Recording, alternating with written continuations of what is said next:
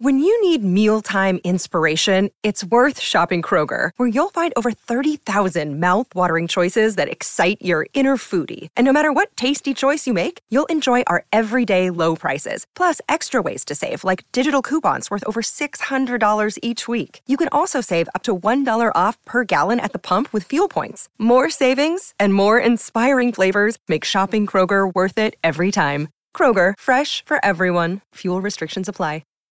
Think you know the Brooks Ghost? Think again. Introducing the all-new, better-than-ever Ghost 16. Now with nitrogen-infused cushioning for lightweight, supreme softness that feels good every step, every street, every single day. So go ahead, take your daily joyride in the all-new nitrogen-infused Ghost 16. It'll turn your everyday miles into everyday endorphins. Let's run there. Head to brooksrunning.com to learn more. Another day is here, and you're ready for it. What to wear? Check. Breakfast, lunch, and dinner? Check. Planning for what's next and how to save for it? That's where Bank of America can help. For your financial to-dos, Bank of America has experts ready to help get you closer to your goals. Get started at one of our local financial centers or 24/7 in our mobile banking app. Find a location near you at bankofamerica.com/talktous. What would you like the power to do?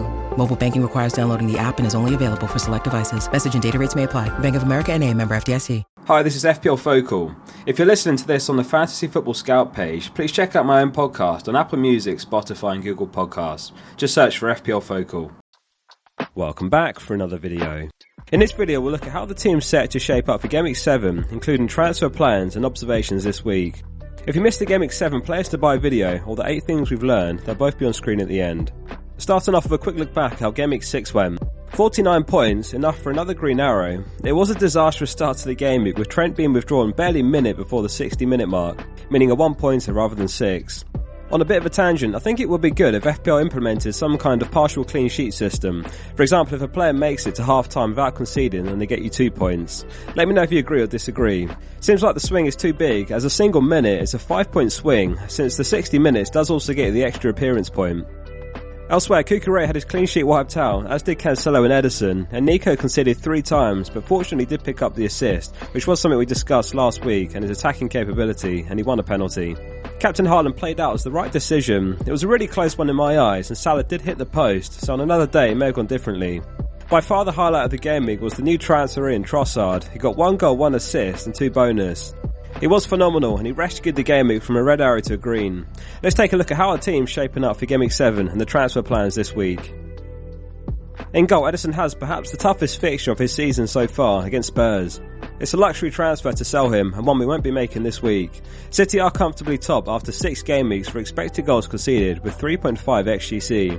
3 clean sheets, and they weren't lucky not to get a 4th last game week. Villa's 0.3 for XG was the lowest of the game week. The back four is Trent, Cancelo, Cucurella and Saliba.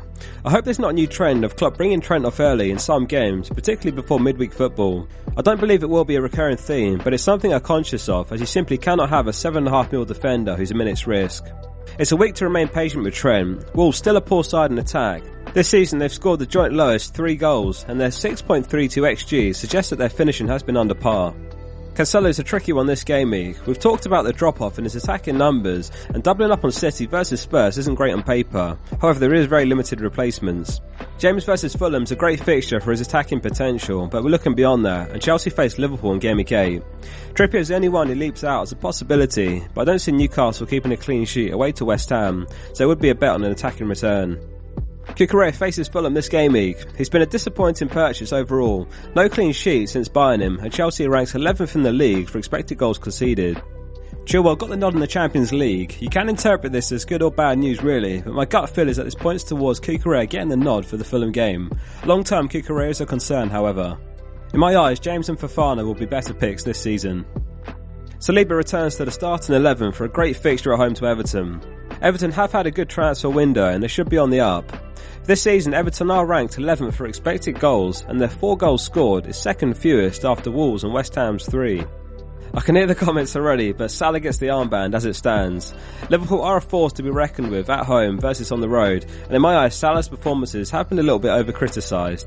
It's certainly still an option for Game Week 7 and firmly in my thinking. Trent and Haaland are also in consideration for the armband. Let me know which way you're leaning this week. What I will say is he's certainly not a sell this week, and as it stands, he's the second most sold player after Rodrigo, who is of course injured. The rest of the midfield is Diaz, Martinelli and Trossard. Dependent on Diaz's Champions League minutes, you could make the case for selling this week. If he does play the 90, then perhaps the likes of Saka and Rashford are good replacements. He's one likely to make way in the coming weeks, perhaps as soon as Gameweek 8, more on that later. Martinelli had a goal chalked off versus Man United due to a foul in the build-up. He took it brilliantly and he continues to get into good areas. His 20 shots is the joint fourth most among all players with Jesus. It's another one that you can make the case for selling after Gameweek 8 when Arsenal face Tottenham, Liverpool, Leeds and Man City over a run of 4 games. New signing Trossard is on the road to a leaky Bournemouth side who have conceded 18 goals, more than any other team. Of course, half of those came in the Liverpool game, but they've had an expected goal conceded every 54 minutes. Their 14 big chances conceded is 5th worst in the league. Up top it's Jesus and Haaland. Jesus is absolutely a hold this game week as well. He's been surpassed by Haaland as the most owned player in the game now, and over 200,000 managers have sold the Brazilian. Arsenal will rotate heavily in the Europa League before the fixture. The likes of Nketiah, Vieira, Marquinhos, etc. should all get a run out, with Jesus, Martinelli, Saka, etc. all rested. The big decision this week is whether to back the fixture, Salah home to Wolves, or the form, Haaland with 10 goals and 6. No player has come close to his form over the opening 6, who later went on to win the Golden Boot. He's also top of the league for expected goal involvement with 7.2 XGI, next highest is Kane on 4.95, so it really is Haaland and the rest so far. Add to that he's 25 points clear of any other player. I'll read all your comments, so let me know where your head's at ahead of Gameweek 7. On the bench it's Ward, Nico, Andreas and Archer. It was another dreadful performance from Ward, and if you still got him as your first choice, it's time to upgrade. Nico's a great option first on the bench this game week, and not at all bad if you're forced to start him. The way Chelsea are playing, there's even a chance Andreas gets something. Moving on to the transfer plans, and it's a really tricky one this week. There is the temptation to move Cancelo on, but the question is who to bring in that could outscore him over the next couple, as Wolves in Gameweek 8 does look like a great fixture for the double up. We're likely to activate the wildcard after Gameweek 8, so the current plan is to roll the transfer and then make a slightly aggressive play in Gameweek 8, such as Trent to Trippier, who's home to Bournemouth, and then Diaz to Fernandes, who's home to Leeds.